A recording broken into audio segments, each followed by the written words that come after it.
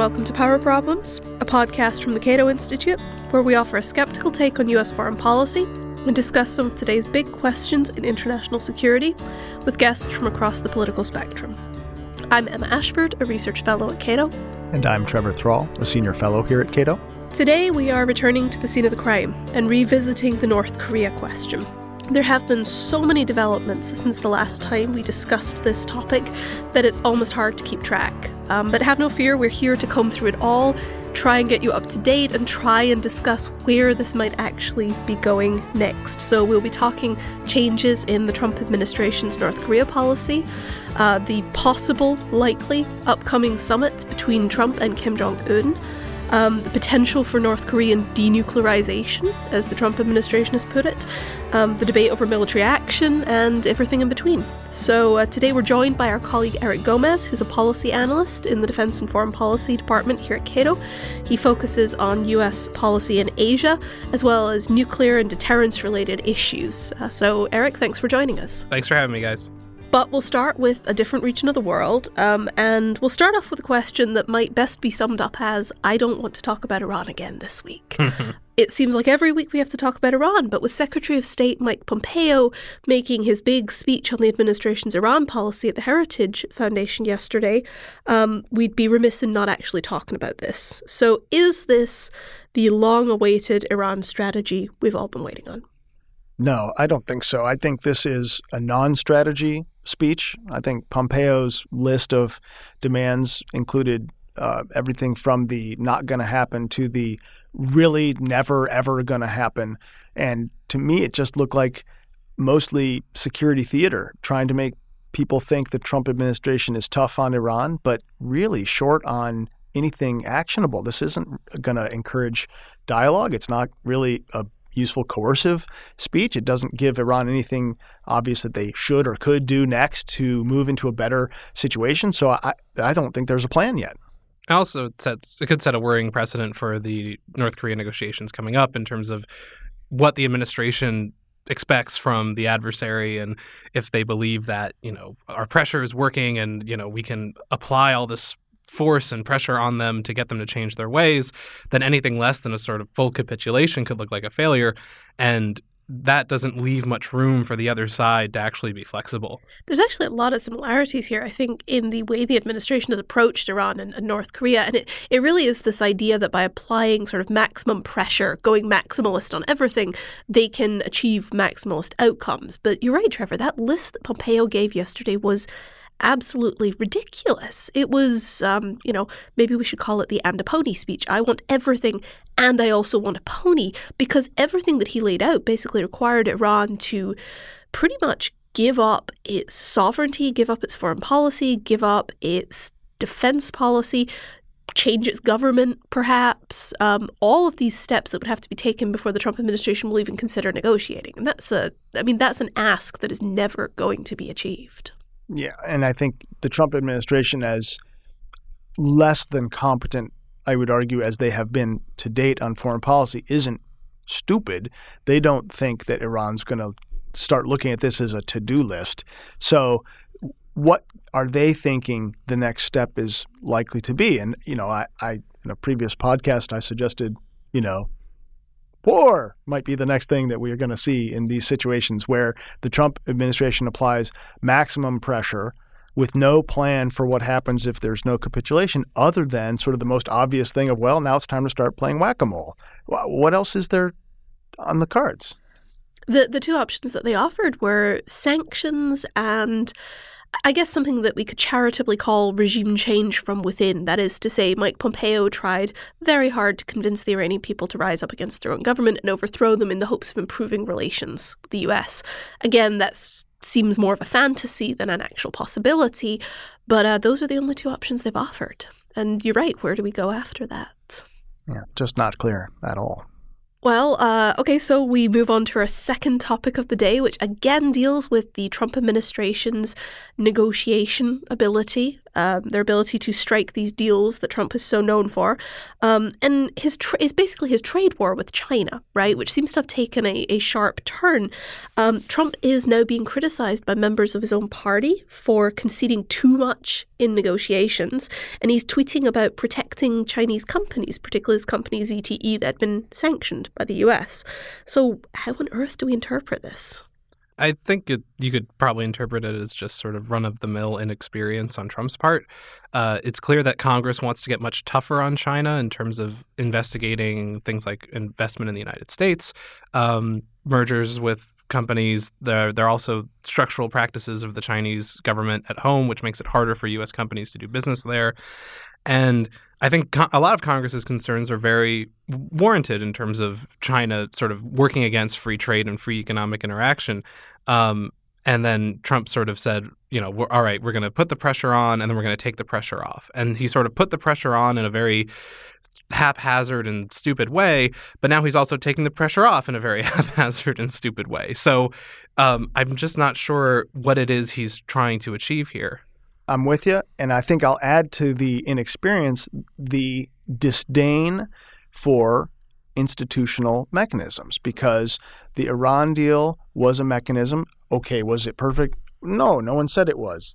But was it a starting place? I mean, take Pompeo's list of demands. I think you would have had better chance getting any of those starting from keeping the deal than erasing the deal and then starting from scratch. Similarly, with China, we have a WTO that we've sort of dragged them into. That's the mechanism for dealing with these things. We've been using it to relative success. Is it perfect? No. But it's a lot easier to get concessions from China when you do it through an agreed-upon mechanism than starting these weirdo trade wars, especially when you don't know what you're doing. Or if you had a certain trans-Pacific partnership of rules and cooperation established. I think you're right on the institutional part, though, because actually the thing, and it's an esoteric point, but the thing that really gets me is ZTE, the company, was sanctioned. So there are broader security concerns about, Chinese hacking and is their stuff trustworthy? But they were actually sanctioned because they were sanctions busting themselves. They were selling stuff to Iran, particularly to North Korea, that they weren't meant to be doing. That's why the Treasury Department put this ban on them in the first place. And so at the same time as the Trump administration is touting maximal sanctions pressure on Iran, potentially putting sanctions on US allies in Europe, they're lifting them on a Chinese company in order to, I'm not really sure what. So get a Nobel Prize for North Korea and peace and stuff, right? I mean, Trump's clearly over a barrel and the Chinese know it. I mean, he picked the deal, my butt. He picked a trade war with China at the worst possible time. And so despite having the cards, in this case, they were actually doing illegal things. We're going to lose anyway. Unbelievable. Well, that's a fairly harsh take on this, I suppose. But finally, I do want to cover the important news story of the week, for me at least, which is the royal wedding. So this was watched by over 30 million Americans, actually, more than William and Kate's wedding. And Prince Harry actually married an American woman, an actress and humanitarian here, head of the Anglican Church in the US, gave a sermon. So this was very much a mix of British and American culture. And yet at the same time, again, the Trump administration seems to have pretty much torpedoed the special relationship between Britain and the US. So how do we see British-American relations moving forward? Is there any hope? I think they're pretty bad, and they're going to stay that way. I think that Trump is, especially with the Iran deal decision, is sort of created a crisis for himself in terms of transatlantic relations, not only with the UK, but also with the rest of Europe.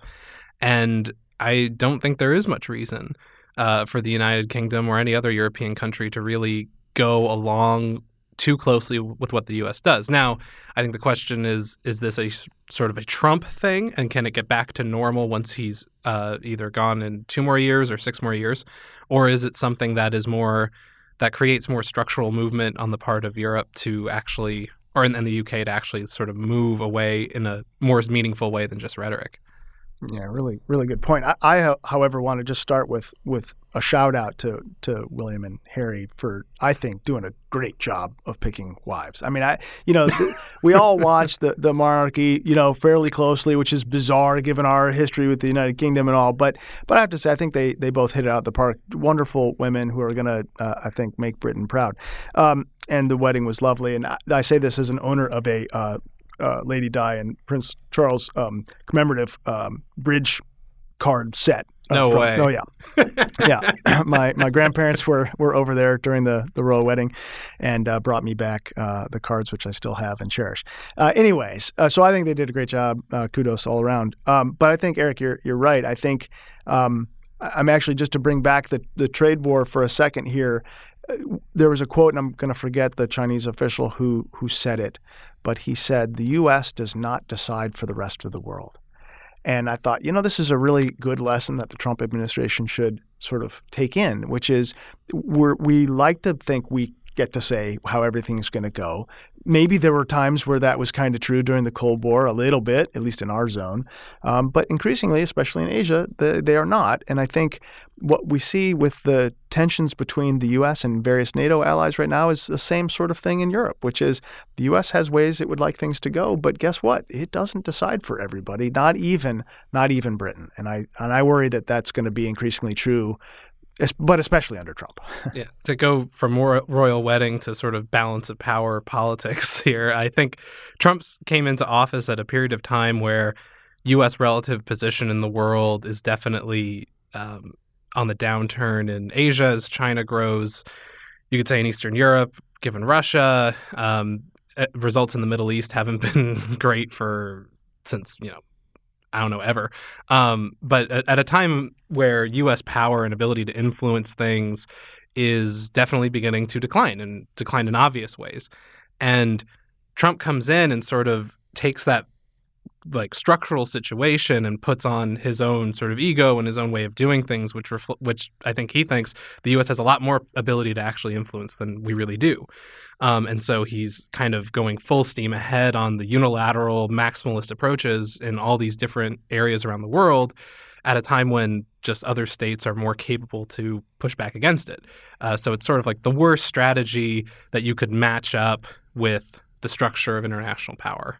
Well, I guess we will see how this unfolds. Particularly, we will see when Trump actually makes his visit to the UK in July. Probably some big protests, perhaps a polite meeting with the Queen. It's going to be fun to watch. But we should move on to our main topic of the day. And first, Eric, we ask all our guests a surprise question, which we would like to ask you.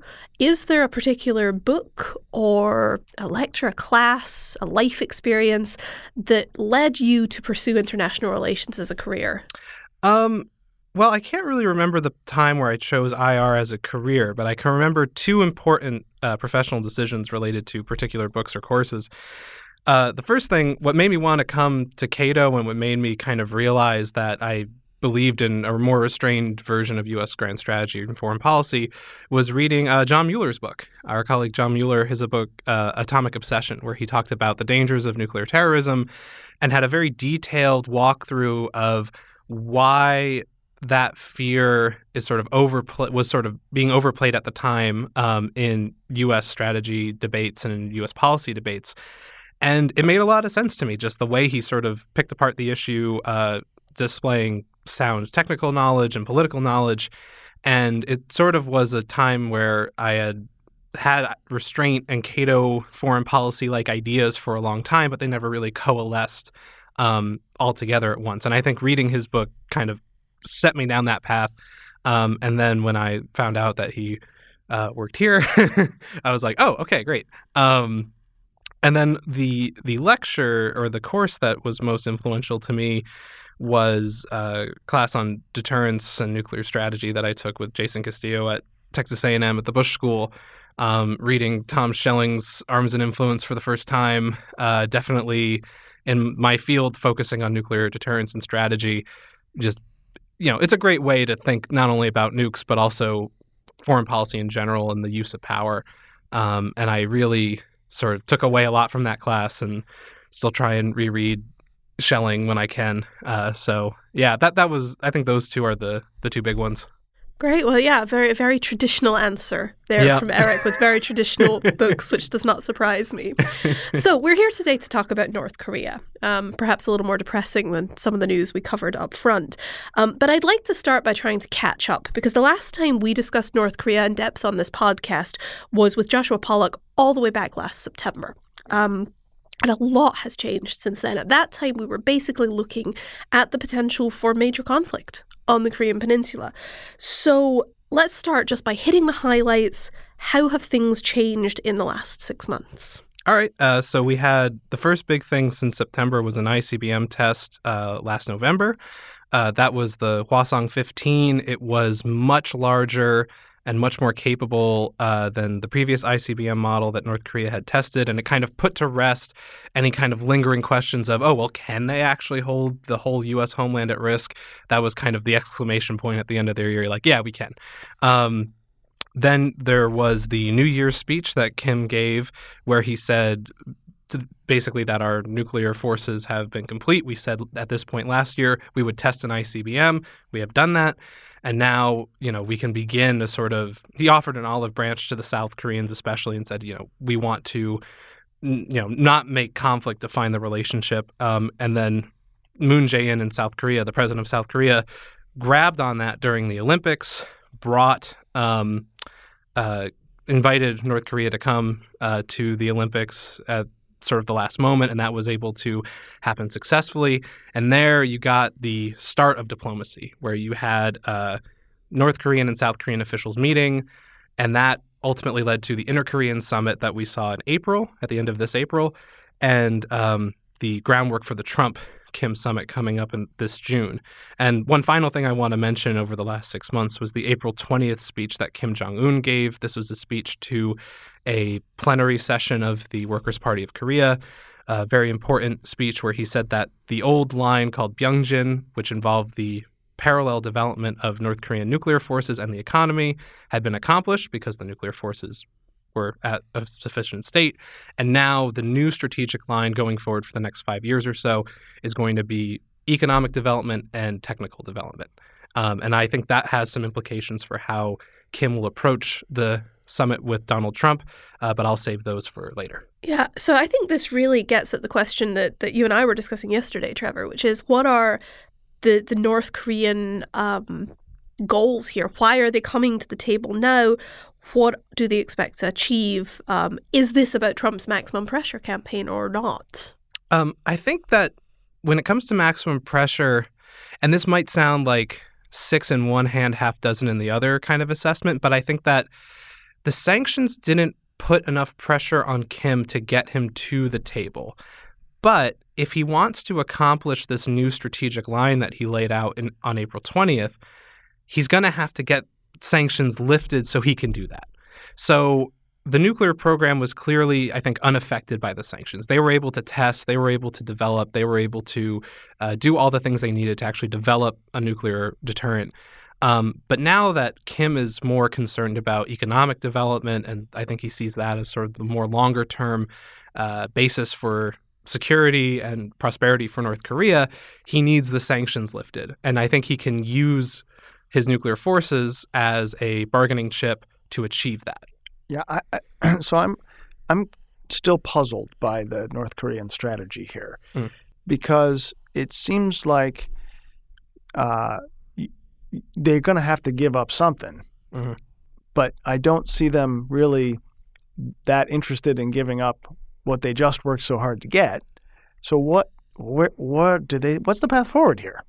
Well, again, and then this question of expectations and intentions, right? So why do the North Koreans have nuclear weapons in the first place? I'm fairly confident it's that they want a deterrent. I don't really buy this line the Trump administration has been saying that it's because they want to conquer South Korea. So if they want a deterrent, what can they actually give up? Well, I think for the North Koreans, and there was a great piece by Joel Witt in The Atlantic yesterday, May 21st, about this, where he talked about the North has always been, denuclearization has sort of always been on the table. It's just always been at a price that most U.S. presidents have not been willing to pay. And the North has said that they will give up the nuclear weapons if the U.S. gives up its hostile policy, which means no sanctions, normalization of relations, potentially an end to the U.S.-South Korean military alliance, a peace treaty on the peninsula, full recognition of the North. And that's a pretty big ask, right? That's a pretty big wish list. And I don't think any other president has been sort of willing to concede that much. And so it's sort of like, in terms of what the nukes are for, they're a means to an end, right? The point of nukes is to have survival. And one way to do that is to have a military insurance policy against military regime change by the United States. But the other way is if North Korea can get all of those things, then that looks like a pretty secure regime to them. Yes, but wouldn't you still be worried if you're North Korea that having goaded people this far, if you gave up your nuclear weapons, the U.S. moves away. But even if the U.S. moves away, the U.S. can still come right back in and destroy the North Korean regime overnight. And if you don't have the nuclear weapons anymore, why'd you do all that? I mean, I don't know. Is that a smart move for North Korea? Right. And I don't think it's a particularly smart move for them. But I think that's how the leadership there views the role of nukes and the role in their negotiating strategy. And it's also sort of open to interpretation for them, right? Because they ultimately define what the hostile policy means. And so if they continue to set just higher and higher expectations for what they demand the U.S. to do before they denuke, then the practical effect of that is they'll keep their nuclear weapons and try to string us along over a long period of time. And another factor in all this is that there's not a lot of trust. There's been a lot of times at past negotiations that fell apart for various reasons that we won't get into all the details here. But I think that getting to a point where the two sides can actually trust one another enough to move forward in a constructive way is going to be very difficult. And I think that's what Kim wants from the summit. I think he's going into it with the expectation of using the summit to improve the relationship with the United States. Don't give up anything from Kim's perspective. Don't give up too much right away. Say that we'd be willing to give up stuff for a phased approach that improves the North Korea-U.S. relationship over time. So that way, when the relationship gets good enough, which is, again, sort of murky and not clearly defined, then we can give up the nukes because things have improved. Yeah, and I'm glad you used this word denuclearization, because while I think that's really interesting, and you might actually be right about Kim, denuclearization clearly seems to mean something different to the North Koreans, perhaps to the South Koreans, but certainly to the Trump administration. It's not very clear if the Trump administration actually expects that the North Koreans are going to dismantle their nuclear weapons immediately. How do we reconcile that? This will be the key thing that needs to happen before the two leaders actually sit down.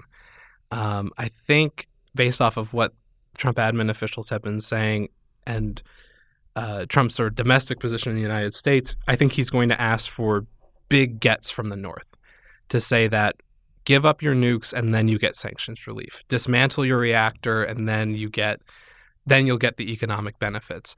And I don't think the North is going to go for that. I think because then you give up the insurance policy before you actually have the insurances. And so you're going to have a clash between expectations about what denuclearization means and expectations about the pace of denuclearization itself. And if those things cannot be resolved, then I don't think the summit is going to be all that successful, and it might fall apart.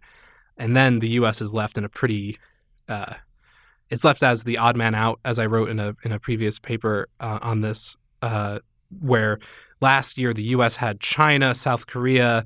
Everyone was kind of moving in the same direction in the region to applying economic pressure and political pressure on the North.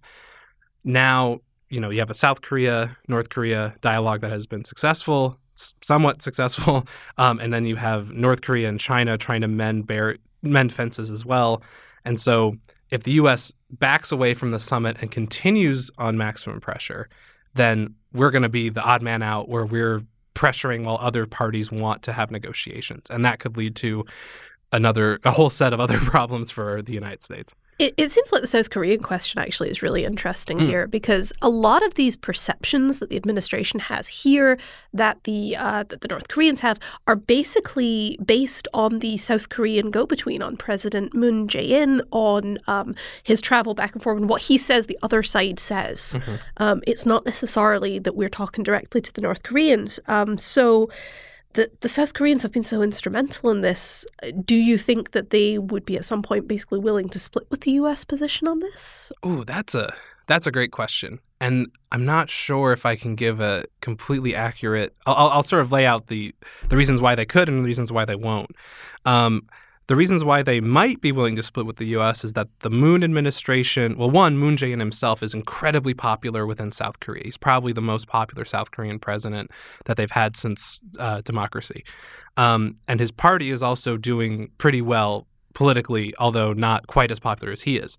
So I think he has a strong mandate to continue negotiations and continue diplomacy with the South.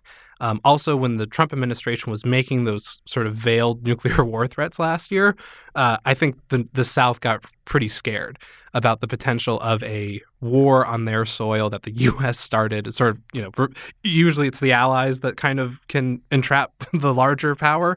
I think in this situation, it was reversed, where the junior partner was worried about the larger partner starting the conflict. So that could be one reason why Moon wouldn't go along with Trump, because he has the domestic backing for diplomacy, and he is willing to continue trying. But why he? So I think that's more likely. I think that's more likely than him siding with Trump at this point. Yeah, and so one of the things, though, which Trump administration is South Korea going to go along or not go along with? Because I think just as it is difficult to understand North Korean intentions, I'm having trouble understanding the Trump administration's intentions for many of the reasons we sort of have discussed so far. But in particular, I'm thinking about how Trump was inquiring about pulling troops out of South Korea before the Olympics and then kind of gets smacked down. And so you have, even as Pompeo-ian as North Korea's list of demands might seem about the hostile policy stuff, they're all gravy for the U.S. In my opinion, we can say yes to all of those things with no harm done to us, and we get rid of the nuclear weapons. Fine by me. And I think the original Trump might have been down with that. He didn't want troops there anyway, I don't think. What does he care about Korea? He gets a Nobel Prize. I mean, it's all gravy for Trump. But on the other hand, you have Bolton, and then you have this other stuff that Trump sometimes says, like, well, we'll probably decimate them if they don't go along. Like, what? So which Trump administration is anyone dealing with? I don't know. Yeah, I mean, if strategy is one big obstacle at this summit, right, the other is clearly personnel. And you've seen all these maneuverings from particularly John Bolton, but people like Mike Pence, too, have really dabbled in this, trying to basically, look like they're supporting the summit, but at the same time setting a bunch of conditions up front that make it look like Trump basically can't achieve those goals. And then that sets you on a path to more conflict. And in particular, I'm thinking of the Libya model comments that John Bolton made last week or the week before, where he said basically, we're thinking of the Libya model of 2003-4. That was misinterpreted most impressively perhaps by Trump himself. The Libya model of 2003-2004, people don't think of denuclearization when they think of that. They think of the fact that Muammar Gaddafi died a terrible death. So it seems like he's really trying to undermine things. Right. And that's where the North Koreans are too. When they hear Libya model, they think of, oh, look, this guy gave up a nuclear weapons program before it was finished, and then he died for it several years later. And so I think when Trump sort of misspoke, when he mischaracterized Bolton's comments, Trump was actually saying stuff that the North Koreans were like, oh, yeah, that's how we think about it anyway. So I think, I'm not sure if Bolton is at the point of undermining the negotiations, but it's clear that he has a preference for, again, maximum pressure. He doesn't shy away from military regime change. And, if the summit fails, not again, the U.S. will be the odd man out diplomacy-wise, but it'll also be empowered to sort of go with these more hawkish tendencies because, hey, we tried for the biggest thing we could get, right? We tried for the leader with leader summit, which in diplomacy is, you're sort of going all in right at the start of the poker game. And if it pays off, that's great. But if it doesn't pay off, you're not really left with much other options for diplomacy at that point. Yeah, so I mean, I hate to engage in speculation, but I think the big remaining question that we have to talk about here is just what is the most likely outcome? We have this summit probably going to go ahead on or about the 12th of June. But there's a bunch of outcomes that we could see, right? We could see sort of an empty handshake and photo opportunity where Trump just gets to look great in front of the cameras. We could see some kind of sham deal, right, where there's an agreement, but it's not really a real deal. It doesn't actually denuclearize anything, but it looks perhaps good to people that don't know what they're talking about. We could see some kind of real deal where we get an actual concession in exchange for a concession. Or we could see a complete failure and possibly a move back to more confrontational politics afterwards. Mm-hmm. Did I miss anything, or are there other options here? No, I think that covers the spectrum pretty well. I think that if a failure happens, it'll be because of this expectation problem I mentioned earlier and an inability to reconcile it. And if Trump feels sort of like, no, I'd rather have nothing than give up or do something I don't want. And then you're getting into reading the personality of Trump, which I'm no good at. So that's one way. But I also think that in terms of a real deal, there probably is room for keeping the North Korean testing freeze, keeping dismantlement of some of their nuclear testing facilities, stopping ICBMs from being produced at a big rate. That could be positive steps for the United States. And I hope that Trump is willing to sort of get the sort of smaller but still real concessions out of the North that I think that the North would be willing to make. But it's difficult. I think a lot will depend on his own personality and approach to things. And I do worry about something related to the personnel thing. I do really worry about the lack of expertise on Trump's team. There's still no ambassador to South Korea. Yeah. we actually, shocking? I believe a nominee was just announced in the last 24 hours, but I'm not sure who it is. So we may have one soon, but even still. Yeah. But still, all of this, they're not in place yet. So all of this summit prep is kind of happening without that person there. So, I am optimistic that the summit will happen. I am not all that optimistic about the outcome of it. Yeah, my guess is somewhere between empty handshake and minimal deal that gives some kind of sanction relief for some kind of self-imposed restrictions. But I can't see. And then I think, unfortunately, that deal then erodes within a year, and then we're back to status quo ante. If I was a betting person, I had to bet, I think that's where I might end up. And that would be a huge shame, because actually, as unorthodox as Trump's approach has been, it has actually paid off here. The North Koreans do appear to be open and willing to talking. Maybe that's more about having finished developing the nukes, like we said, than it is about Trump. But we do seem to have a window of opportunity here. It would be a real shame if it got squandered. Mm-hmm. And if Trump, sort of final point on this, if Trump is willing to do this, then it might lead to some more success. But if he's willing to let the South Koreans and the North Koreans keep talking about what they call the peace regime, trying to get a peace treaty, I think there is a lot of room for South Korea and North Korea to make real progress in economic cooperation, political cooperation, and reducing tensions to make conflict less and less likely. Ultimately, I think denuclearization discussions will rest with the United States. But if those things can still happen, then that is still a step in the right direction for the peninsula in general, even if it's not exactly what Trump wants. So hopefully Moon can stay the course on his side, and that happens.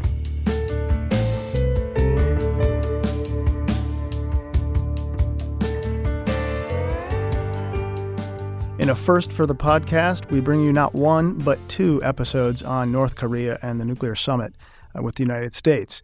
Shortly after recording the first part of the two-parter, Trump called off the summit, and then only days later, it looked like the summit might be back on again. And so back on again to talk about it is Power Problems.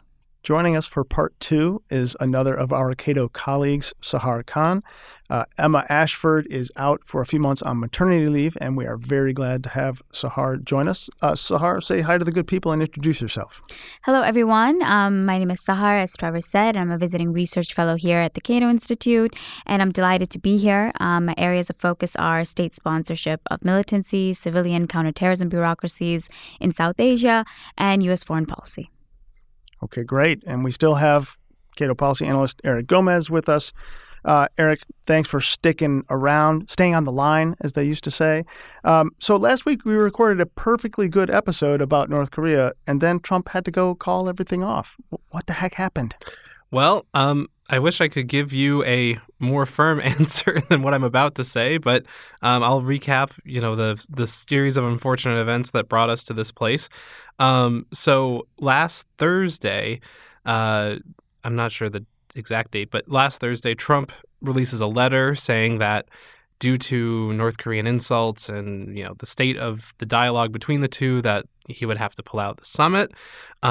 Shortly thereafter, President Moon Jae-in of South Korea met with Kim in a very sudden and very sort of impromptu meeting to, I think, kind of figure out what the heck is going on.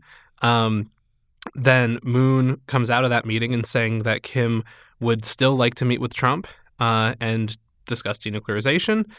So now on Tuesday, May 29th, we have Kim Yong-chol coming to the United States to meet with U.S. negotiators and try and hammer out the details and actually get a summit after all. So we went from me last week sort of saying, I think the summit's still going to happen. 2 days later, Trump says the summit's not going to happen. Now, a few days after that, we're saying maybe it will happen again. So it's this sort of, back and forth, will they, won't they, will they, won't they? And it is frustrating to no end as an analyst. But hopefully we are winding up on will they, and nothing changes within the next 48 hours that makes this entire thing bunk. Well, the first thing that comes to mind here, Eric, is if we're back on so quickly, why did Trump call it off? Were the insults just that grave? Yeah, they were pretty well, for North Korea, they weren't too bad, relatively speaking, because North Korea is going to North Korea.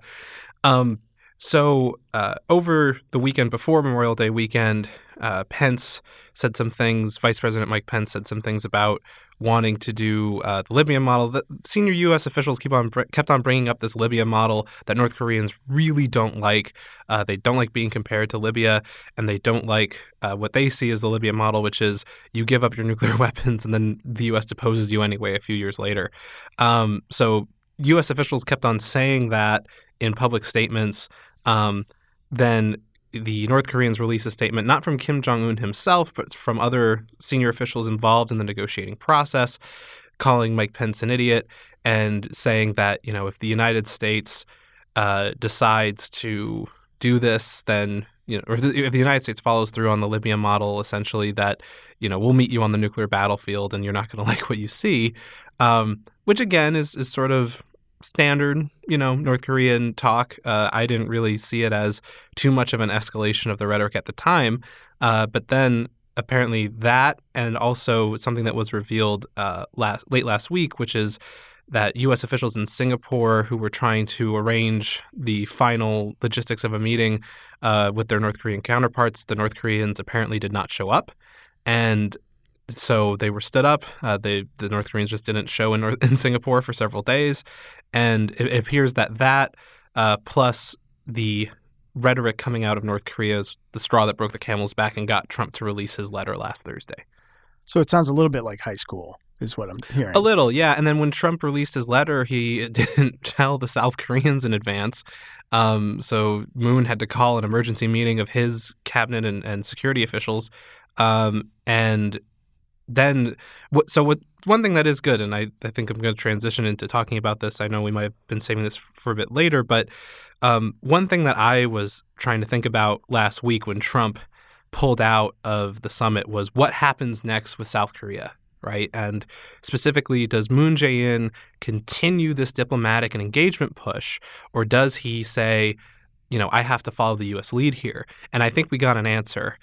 Because shortly after Trump says, and doesn't, give Moon any heads up that he's pulling out of the summit last week, Moon and Kim meet one-on-one for a meeting. And that is very significant because I don't think something like that has ever happened before in terms of North Korean and South Korean heads of state, top leadership meeting on such short notice in a period of, I wouldn't call it a crisis per se, but in terms of great uncertainty and unknowns about what happens next. You had the two leaders sitting at a table face to face and talking through what comes next and trying to work out what happens. And that shows that, number one, Moon is committed to diplomacy. He is committed to engagement, even if the U.S. might not be, which is probably good for regional peace and stability, if not necessarily good for U.S. influence over South Korea. And number two, it shows that North and South Korean leadership can meet on such short notice and hammer things out, which is a new development in the history of the peninsula, which bodes well for future periods of instability or future periods of uncertainty if they can come together on such short notice and work out what's happening. Yeah, so that pivots us towards a question that I'm struggling with right now, which is that we hear that there are diplomats working now behind the scenes to kind of repair whatever bridges need repairing, but hopefully, laying the groundwork for a successful summit. I guess the next question on my mind is, has anything changed because of this? And it sounds like you think maybe South Korea's, thoughts about how to handle this may have changed. But what else? And fundamentally, you made some predictions last week about what's likely to happen as a result of the summit. What's really changed? Or was it just a bunch of fireworks, or has something really actually changed here? I think we've seen in the harshest light possible the differences in expectations driving both sides here, driving Kim and Trump. For Kim, I think he was coming into the summit with the expectation that it would be the first step in repairing or normalizing the relationship between his country and the United States. He didn't really have the idea of denuclearization in mind that Trump did, whereas Trump wanted something more sort of grander, give up the nukes, like promises and concrete steps to actually do it in exchange for sanctions relief later. And those sort of differences in opinions, or not opinions, but differences in expectations and demands were being talked about among expert circles in the United States, but we really didn't get to see them sort of on display until last week. And I think that really underlined just how much of a gap there is between the U.S. and North Korea. And my initial reaction to Trump deciding to cancel the summit was that it wasn't the worst thing he could have done. The worst thing he could have done was have the summit with these big differences in expectations, and then the summit fails, which I think would have happened. So if this is, I also don't think that there's enough time between now and June 12th, the original date, to actually resolve all of these differences. So what I hope would happen now is that now that the differences have been aired and both sides have been sort of very frank with each other about where the problems are, now we get some hammering out, still at high levels, but you hammer out some of these details now, so that way when you do have a summit down the road, it can go more smoothly and you have more agreement than disagreement. So I think now what shouldn't be the goal is scrambling to get this thing done on the original date, because it's just not enough time. It's just not enough time to work out the problems and have a successful summit. So I think that a delay would be advantageous at this point. So in your view, do you think that denuclearization is a feasible option? Is it practical to go after this goal? I think that denuclearization, it's a never say never situation, because structure matters a lot. States don't just wake up and say, I'll get nukes today because why not? They wake up and say, oh no, my security situation is awful. I need this now. And I think that's what drove North Korea to get nuclear weapons in the first place, when the Soviet Union collapsed and they lost their biggest supporter. And then later China eventually normalized their relationship with South Korea. So while you still had Chinese support for the North, they were also working to improve their relationship with the South, which is like the North's sworn enemy. So and then the U.S. did regime change things and toppled dictatorships in the Middle East, which had nuclear weapons or were trying to develop nuclear weapons at one point and ultimately were defeated. So North Korea goes into the nuclear program with these sorts of things in mind. Now, if the structure of the U.S.-North Korea relationship changes, then you change the incentives for having nukes, and then you might be able to disincentivize the North from possessing them at all. But this is something that sometimes structural change can happen very, very rapidly and suddenly, but I don't think that's going to be the case here. I think that any sort of change is going to take a lot of time. It's going to take a lot of effort on the part of the United States and South Korea to change the relationship, put North Korea more at ease. North Korea is going to have to also come halfway and meet the United States and South Korea. But through that process, you could get to a point of denuclearization. This is not something that's going to happen. If it does happen, it's not something that's going to happen in Trump's remainder time in office, even if he wins re-election in 2020. I don't think this is something you would resolve without at least a decade of a changing relationship. And I think that's what Kim is going into the meeting thinking. That's what he was going into the summit thinking, is like his position was, if I can start to change the whole relationship between myself and the United States, then yeah, maybe he would give them up. But it's not something that he is going to just say, yes, please take my nuclear weapons, United States. I am now completely at your mercy, which is something that I think Trump was more envisioning. I sensed that the North Koreans might not trust Trump very much. Laugh.